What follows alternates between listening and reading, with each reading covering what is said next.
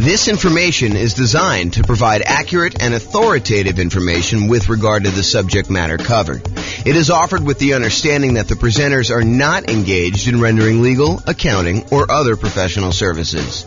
If legal advice or other expert advice is required, the services of a competent professional should be sought. Welcome to the Chula Vista Real Estate Investing and Real Estate Financial Planning Podcast. Learn all about investing in real estate in Chula Vista, California, with a combination of real estate financial planning and modeling with numbers specific to Chula Vista, plus syndicated, more generalized recordings of live and pre-recorded real estate investing classes, not all of them specific to Chula Vista. Be sure to stay tuned after the podcast for a message from our sponsors. Well, good morning and welcome, everyone. I am your host, James Orr, and we have a really interesting, very cool class today. The class is about accessing equity in properties. And one might think, just hearing the title, that it's about like, how do you pull equity out of properties? And yeah, we'll cover that, but that's really not that much to go over. Really, what I'd like to talk about is a couple ideas related to accessing equity in properties. And this is probably a really deep topic. I could do a full day's class just on this alone. And you're like, really? There's that much stuff to go over? And the answer is, yeah, there probably is a full day's content to kind of go over this. But I will cover kind of like an intro to accessing equity in properties today. And one of the things I wanted to focus in on is this idea on why you might want to pull equity out of properties to begin with. And so when you think about accessing equity in properties, the first glance is your kind of first reaction is, yeah, I have all this money tied up in properties because I bought a property and I'm paying down on the loan and the loan balance is going down and the property value since I bought it has gone up a lot. And so now I've got this massive amount of equity in properties and I want to be able to get at that equity in order to spend it to do something else. And I'm here to tell you, yes, you definitely can do that and take the money and re-leverage up and buy something else. You should probably think about, how that actually changes the different returns you're getting, because the returns on your equity, as you'll see here in a moment, actually change over time. And then when you take that equity out, you pay any costs associated with accessing that equity, and then you move on and invest that into other investments, usually by leveraging up, buying another property and putting only 20% down or 25% down on the next property when you had 30, 40, 50, 60, 70% equity before. Now it changes the characteristics of your returns. Maybe you don't have quite as much cash flow anymore because you've re-leveraged up, but maybe your overall return has significantly increased, which is what we'll talk about first. Okay, so let's go over this. So what I'd like to introduce you to is this concept of the return you're earning on your equity. When we talk about the returns you're earning on investment property, for example, you might think to yourself, okay, so I've got this return from the property value going up, the return from appreciation. And let's say, it's a $500,000 property as an example, and it's got up 3% in a year. So really you've earned $15,000 on that investment. And when you first buy the investment, a lot of times we look at that number and we say, okay, we've earned $15,000. How much did we need to invest in that property in order to acquire it, in order to earn that $15,000? And so you look at your return, the $15,000 you earned from appreciation, and you divide it through by your total cost to close, and technically probably your reserves as well. So you're looking at the return you earned on the amount you had to invest in the deal, or what we would also refer to as your return on investment. Return on investment. Now, once you've gotten past that first acquisition period, the first year or so that you bought a property, then the amount you put into the deal originally matters much less. In fact, at that point, what you're really concerned with is how much money am I earning on the equity that I have in my property? Because at this point, you're like, look, what's my alternative? I could take this equity I have in this deal and I could pull it out and I could go buy something else. So really what I want to know is how productive is the equity that I have in the property that I could go and then take and do something else with? I could go take that equity and I could go invest it in another rental property that might get a higher return, or I could go invest in stocks or bonds or annuities or whatever else I want to buy in order to take that and get a return on it. So what I really want to know after I've owned the property for any period of time, really, beyond a year. The first year, I think a lot of times we look at return on investment. But as soon as we get beyond that kind of like first year period, a lot of times what we want to look at is return on the equity we have in the property before we go and consider taking that out and looking at other properties. So what I'd like to show you is how this return on equity changes for the various different returns we have on an investment property. So for example, even though the amount you're earning from appreciation, the amount that the property is going up in value, is increasing the longer we own it. In that first year, maybe we earned $15,000 in appreciation, but fast forward a couple of years later, now the property's worth $600,000. And even though it went up still that same 3%, now it's not $15,000 in that year, it's now $18,000. So even though the amount of money, the dollar amounts that we're earning from appreciation is actually increasing. It's going up each year that we own that property, besides years that it goes down. But if we have the same appreciation rate, the amount you're earning on equity is going up over time, even though that number is increasing, the numerator in the equation that we're talking about, the amount of equity you have in your property is also going up. And it's probably going up faster than the amount of appreciation you're going up, which that means is the amount of return you're earning from appreciation on the equity in your property starts off usually the highest when you first buy the property. And in this case, we're showing it's about 18%. You'll have to do your own deal analysis. And this shows up on the world's greatest real estate deal analysis spreadsheet for you to go and look at and see for yourself. But it usually appears as the highest when you first buy a property, your return on equity from appreciation, and then it decreases. It goes down over time until eventually it becomes what your raw unleveraged appreciation rate is, which in this case, I've been using as an example, 3% per year. So if your property value is going up 3% per year or 4% per year or 5% per year, that is your unleveraged appreciation rate. And eventually, once you pay off the property and you no longer have debt pay down on the loan, the appreciation rate is actually your return on equity from appreciation. Okay. So it starts off really high and it gets lower and lower and lower over time. That's what the curve looks like for return on equity from appreciation. Now, let's look at how that changes with cash flow. When you first buy a property and you put a small amount down, 5%, 15%, 20%, 25%, 30%, whatever it is that you put down really small on that property, your cash flow is usually the lowest because over time, the rents on your properties tend to creep up, but the expenses on your property tend to creep up, but not quite as much with all of them except for your mortgage payment, which is usually fixed. Okay. So what tends to happen is your cash flow tends to improve over time. Now, what's going on here when these little kind of like lines that get all jagged and stuff like that, that's the fact that your rent is not going up every month, that we have 12-month leases and then the rents go up and they kind of increase your cash flow. So the reason why there's jagged edges here is because we've got a fixed rent for the lease and then it kind of catches up here. So you can see the curve though, and your cash flow kind of improves until you get to the point here where you pay off your mortgage and then cash flow really increases and it approaches what basically is cap rate at that point. The cash on cash return on a full paid off property is going to be cap rate. So this is showing you your return on equity. Even though your equity is increasing, cash flow is increasing a little bit more until it finally sort of levels out and then eventually pay off the mortgage and you get to this point. Okay, so that's what return on equity from cash flow looks like. Now, let's look at it from debt pay down.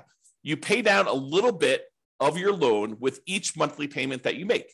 And so the amount you pay off starts off relatively small, but that increases over time. The amount of principal you're paying with each payment actually goes up with each payment that you make. And so the final payment you make, payment number 359 or 360, depending on how you're thinking about it, that payment has more principal part of it than it does interest. In the early part of it, your principal, the amount you're paying on principal is really small, but it increases over time. However, your equity is also increasing. So just like the appreciation return, now the return on equity from debt pay down is also going down. So it starts off a little bit above 10% and it kind of decreases until finally you pay off the loan and you no longer get any return from debt pay down because your loan is completely paid off. Okay. So the return decreases over time. What are you noticing about this so far, right? Like the appreciation return is decreasing. Your cash flow one's increasing and it kind of bumps up when you pay it off. And your return on equity from debt pay down is also decreasing. You can see that what's probably likely to happen is the returns we're getting, the longer we own our property, the return on equity we're getting is tending to go down. It's decreasing over time. The longer we own a property, the lower the return we're getting, which is not necessarily a bad thing, except it's no longer quite the amplified, very aggressive rocket booster type returns that we typically see when we first buy a property. The longer you own that property, the less leveraged you are, and the lower your overall return on equity will be on that particular property. Okay, so we've covered so far appreciation, cash flow, debt pay down. The last one is the return you're earning from cash flow from depreciation, the tax benefits you get by owning this rental property. And those, just like the other appreciation and the debt pay down one, starts off high in the beginning, and eventually it goes down, down, down, down, down, because the amount of cash flow from depreciation is fixed. That is a static number. You establish it when you buy the property, and then that decreases over time until 27 and a half years with a residential property, and then that goes away. That benefit drops off completely after you own the property as a rental for 27 and a half years, and so it starts off really high, and then it goes to zero. So 3 of the 4 returns, appreciation, debt pay down, and cash flow from depreciation, they all have that similar drop-off type curve, where the only one that is not like that is your cash flow one. Okay, so now let's put those all together to show you the relative sizes of them. Okay, this is not graphically summing them, it's all just showing them in comparison. So your biggest return, and this could vary depending on your property may have much better cash flow, or much better debt pay down, or whatever it is for there. But I'd say this is a pretty typical property, what we would normally see in a relatively normal type property. And that is that the return you're earning from appreciation tends to be the highest. The return you're earning from debt pay down tends to be the next highest. The return you're earning from cash flow from depreciation or cash flow, depending on whether your property is a better cash flowing property or the depreciation benefit's a little bit better. Like, those are probably the next 2, and they could be reversed. That's probably the most common switchover point. But then over time, these 3 returns, they're all kind of coalescing down till they get to either zero for the loan payoff and for the tax benefits, which both go away after a certain period of time, or from appreciation, it tends to kind of like become asymptotic. If you're kind of a math person, it gets very, very close and eventually hits the actual appreciation rate that you're using for properties. And then cash flow, it starts off relatively low, it grows until you pay off the property, and then that significantly increases. So you can see, though, that the overall returns we're earning on our property over time, when we look at the return on equity, are going down, even though the dollar amounts that we're earning on the property are going up, right? The amount of money we're earning in dollars from appreciation has gone up. The amount we're paying down in the loan has gone up. The amount we're earning in cash flow has gone up. The amount we're earning in cash flow from depreciation is the same. Okay, so it tends to be that the dollar amounts return look better and better and better the longer you hold your property, which is great. But when you think about it as the dollars I'm earning on how much money I have tied up in this deal, that is getting worse, which incentivizes you. It says, hey, look, maybe I should pull some money out of equity and then go re-leverage up, go buy properties where I get back in this really high part of the curve. Okay, now I'm going to take this same chart and I'm going to do something with it. Okay, so this is the chart showing you that, the return from appreciation was, probably like 18%, somewhere in there. The return you were getting from debt pay down in this particular example was just over 10%. The return you were getting from cash flow from depreciation was probably around 4%. And then the cash flow one started off really, really low, like almost zero. Maybe let's call it 1%. So you could see all those different returns. Now what I'm going to do is I'm going to stack them on top of each other so that you could see what the sum, the additive benefit, what the sum of all of these different returns are. And that's this chart. So I just graphically add that, and I'm showing you that your overall return summed up at the very beginning is 34%. I'm just estimating, right? So it's about 34%. But you could see that, even just 10 years later, the sum is below 20%. It's probably in that 17% range. So this is why I think a lot of folks, they're like, look, my equity has grown so much in this property, especially the last few years, right? Property values have gone up a lot. We have these really low interest rate loans. And so really low interest rate loans, they pay off really fast, faster than higher interest rate loans. And then the amount you're earning from your appreciation of the property value is going up. So your equity grew really, really fast. And so this dropped off really, really fast because we had this massive equity growth. And even though rents have gone up a little bit and now properties aren't quite appreciating what they were, you're still paying off that loan pretty aggressively and your depreciation is still static. So you can see that your overall return has dropped off. So you're like, look, if I go do a calculation today and I look at what my return is on equity, it's probably relatively low. And so you're thinking to yourself, well, I've got, this equity in this property. I got $100,000, $200,000. If I've got a whole bunch of properties, maybe I've got a couple $1 million in equity. But if I go take that money out, if I access the equity and I take that equity and I go invest it somewhere else, my cash flow is not going to be as great because my cash flow has not been growing as much. It's probably going to be negative in a lot of cases unless I put a lot more down. But if I put more down, I've got the same return on equity issue going on, where I have a lot of equity tied up in the property, my cash flow is not amazing. So this is the challenge that you could think about this as just like a mental framework of, if you're kind of familiar with this idea of the 4% rule, right? I could pull out 4% of my money that I'm holding in an investment. Like if I've got money in stocks and bonds and stuff like that, I could safely, I'm using safe in kind of scare quotes here, but the idea using the 4% rule or the 4% safe withdrawal rate or the Trinity study, if you're familiar with that, is that if you have $1 million invested in stocks and bonds, using different percentages depending on how you're doing your calculations, but you could probably in quotes, safely withdraw $40,000 a year, 4% of $1 million, $40,000 a year safely and have a very low probability of running out of money. So if you think about this, though, if we were doing a 4% safe withdrawal rate later on these rental properties, we don't usually think of this 4% safe withdrawal rate with properties, but I'm going to kind of like mix the two together today. If you were doing that, you're earning, probably about 8% overall return. Maybe your cash on cash return, your cap rate is going to be 5%, and then your appreciation rate is going to be about 3%. So you're earning a similar amount to what you might earn in the stock market, except now you're pulling out, 4% of this instead of the 8% that you're doing. So in that case, you're probably spending most of your cash flow is a way to look at that. However, if you constantly rebought properties and you were earning, let's call it even 30% per year, and you were only spending 4% of your equity, but every 5 years or 10 years, when your property, your return on equity dropped below 15%, you re-leveraged up, even though the cash flow wasn't there, and you pulled out some of the money to spend.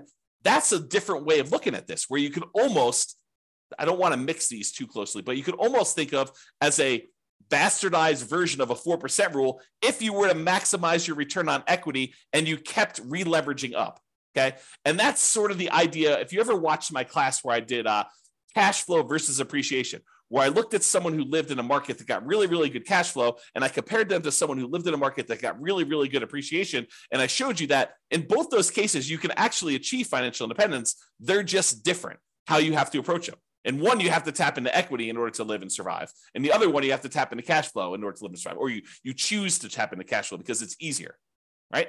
So just looking at this, you could see. So a lot of the reasons why people want to tap into their equity is to solve this issue of your return on equity dropping off until it gets very, very low, until it becomes basically cap rate plus your unleveraged depreciation rate, which is what happens here once you've gotten past your depreciation period, 27 and a half years, and you paid off the loan 360 months in. You get rid of these two other returns, and the only ones that are left over is the cash flow and the appreciation one. Okay? So this is the problem that we've kind of like I've been talking about, and why I think a lot of folks are interested in tapping into their equity. I think at first blush, a lot of investors are like, I want to tap in my equity because I want money.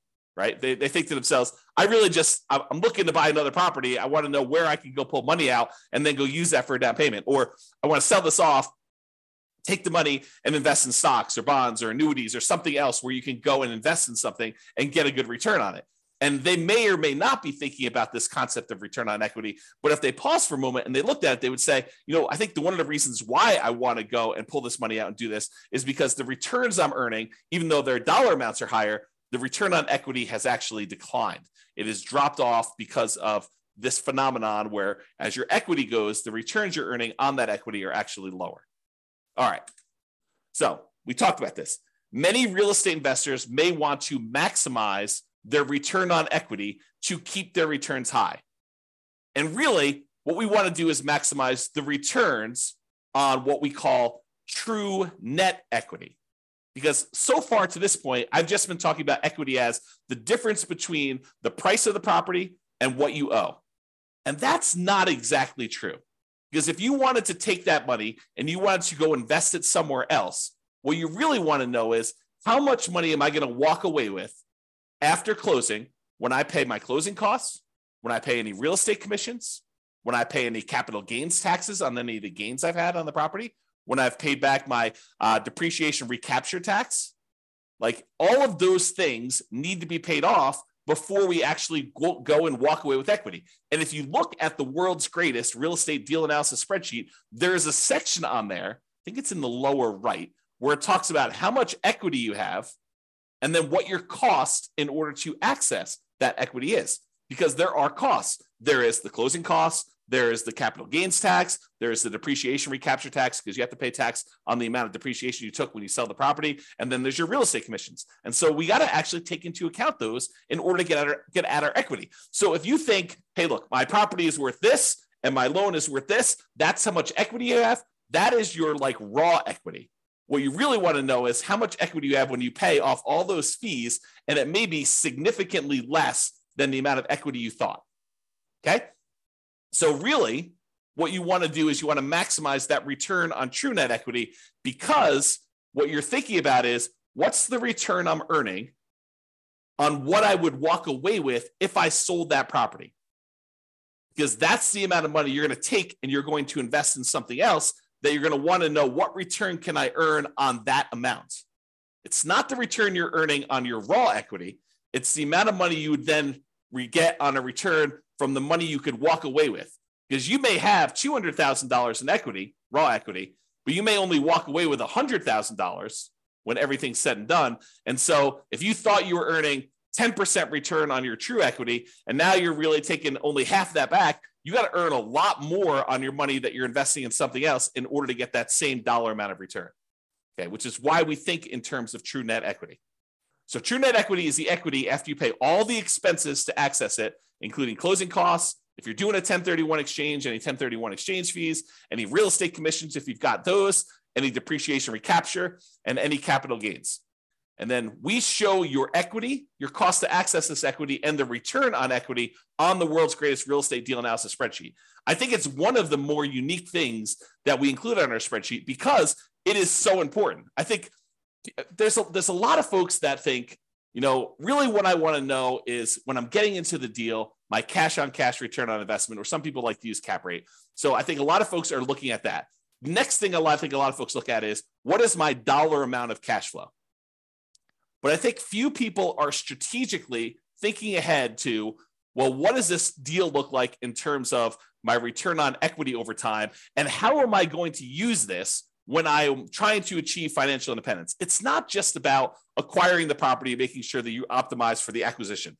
It's really, what am I doing with this property? Is this a property I'm going to be holding in my portfolio long-term at the very end when I'm living off of my investments? Or is this sort of like a temporary rocket booster type of return where I'm trying to get like this part of the curve, you know, the early on part of this return on equity curve. And I know that I'm going to be selling this thing once it drops below whatever number you decide, 20%, 15%, 12%, whatever your threshold is for, hey, my property is not performing what it used to perform in terms of return on equity. Now it's probably time for me to trade up and re-leverage and buy something else so that I can take the equity I have in this and maybe buy 2 properties, or take the equity in this and take the equity in 2 properties and buy 3 properties with it. Like, it's that sort of thinking that we're doing. So you need to decide which assets you're optimizing for and what you're doing with those assets when you're going to be financially independent. It's one of the reasons when you use the ultimate financial independence, retire early budget, we have like spots on there for you to say, well, what's my budget now? What's my budget if I have like at my minimum amount that I need to be financially independent? And then what's my ideal? And you can look at how much you need in cash flow or resources invested elsewhere in order to achieve those goals. Then you can think to myself, okay, well, how do I get there? Like, which properties in my portfolio do I have already that I'm going to have at that point? Are they going to be free and clear? Are they going to have still mortgages on them? Am I going to re-leverage them up? What properties do I still need to buy? And which ones am I definitely selling to pay off other properties or to invest in something else like stocks or bonds or annuities or whatever? Okay. And that's the thinking I think you need to do. All right. Enough of that tangent, because I get excited about this stuff, as I hope you can tell. Now, there are many other classes, as I said, about this particular topic. As I mentioned at the beginning of class, this could be a full day seminar. This whole idea related to equity and return on equity and how all this works with examples and moving it around and kind of comparing, and should I sell my property? Should I go and re-leverage, and how that moves my returns from one quadrant to another? Like all this stuff, it's a full day. Okay. And I don't know if I'm going to do a full day, but it could be a full day. If not, I will do a whole bunch of mini classes like this on different parts of it, and we'll eventually get it all covered, but just realize that's where we're headed. Okay. So to summarize this slide though, that's why some real estate investors will want to access their equity. Now, the slide that you probably thought you were coming to this class for. So how do we do that? And it's relatively simple. You can access equity in a property in two ways. You could borrow your equity, or you could sell to release equity. Okay. So when you go and you borrow your equity, you're doing like a cash out refinance. You're pulling cash out of your deal in order to get some of the equity and convert it into money you have. But you have to pay an interest rate to borrow that money. You know, there's a traditional cash out refinance where you just pull money out and you do that. There's a reverse mortgage where you could pull money out and maybe you don't have any payments on it. Maybe it just accrues. And that's usually for people that are of a certain age or older, and it's on their primary residence. So you can't really do that on investment properties, the reverse mortgage. Or maybe you go in there and use like a hard money loan on the investment property in order to pull that money out. Or maybe you go and you ask grandma or your uncle for a private money loan to loan money against the property you have, and you actually borrow your own equity that way. The other variation on borrowing your equity, home equity loans, home equity lines of credit, or other second liens on the property. And in some cases, you may find a lender who's willing to do like a blanket loan across multiple properties so that you can access all of them in one loan. And then you may have to get special permission to release that property if you're going to go sell it or refinance it or whatever you're going to do. But you have to go and think about that, whether you want to do like one-offs and do a whole bunch of these little onesies, home equity lines of credit, or cash out refinances, or you want to go put like a blanket line of credit or home equity line of credit or equity line of credit across multiple properties in order to do that. So that's the whole borrow your equity side of the how do you access equity in properties. The other way is you sell. Okay, you sell the property and you release equity. You can sell the entire property outright, pay whatever cost you have, any capital gains, any depreciation, recapture taxes, or do a 1031 exchange and not be able to actually take your equity and spend it the way you want unless you're willing to pay, some portion of that, or take that money and then reinvest in another property is what 1031 exchange is. We'll probably have to do a whole class on that. We've got a whole class on it, but I'll probably do another updated one on that. But the idea is you sell your property and then you get access to that. Or one that I don't think a lot of folks think of is you could have a partner come in, invest in your deal or your entire business if you wanted to do it that way. But let's just do a single deal to give you the same idea. Have a partner come in and invest in your single deal. They're really buying part of your equity. You're giving up a portion of your current ownership to get some cash out. And then you could use that cash out to go, because it's yours, to go buy another property and repeat.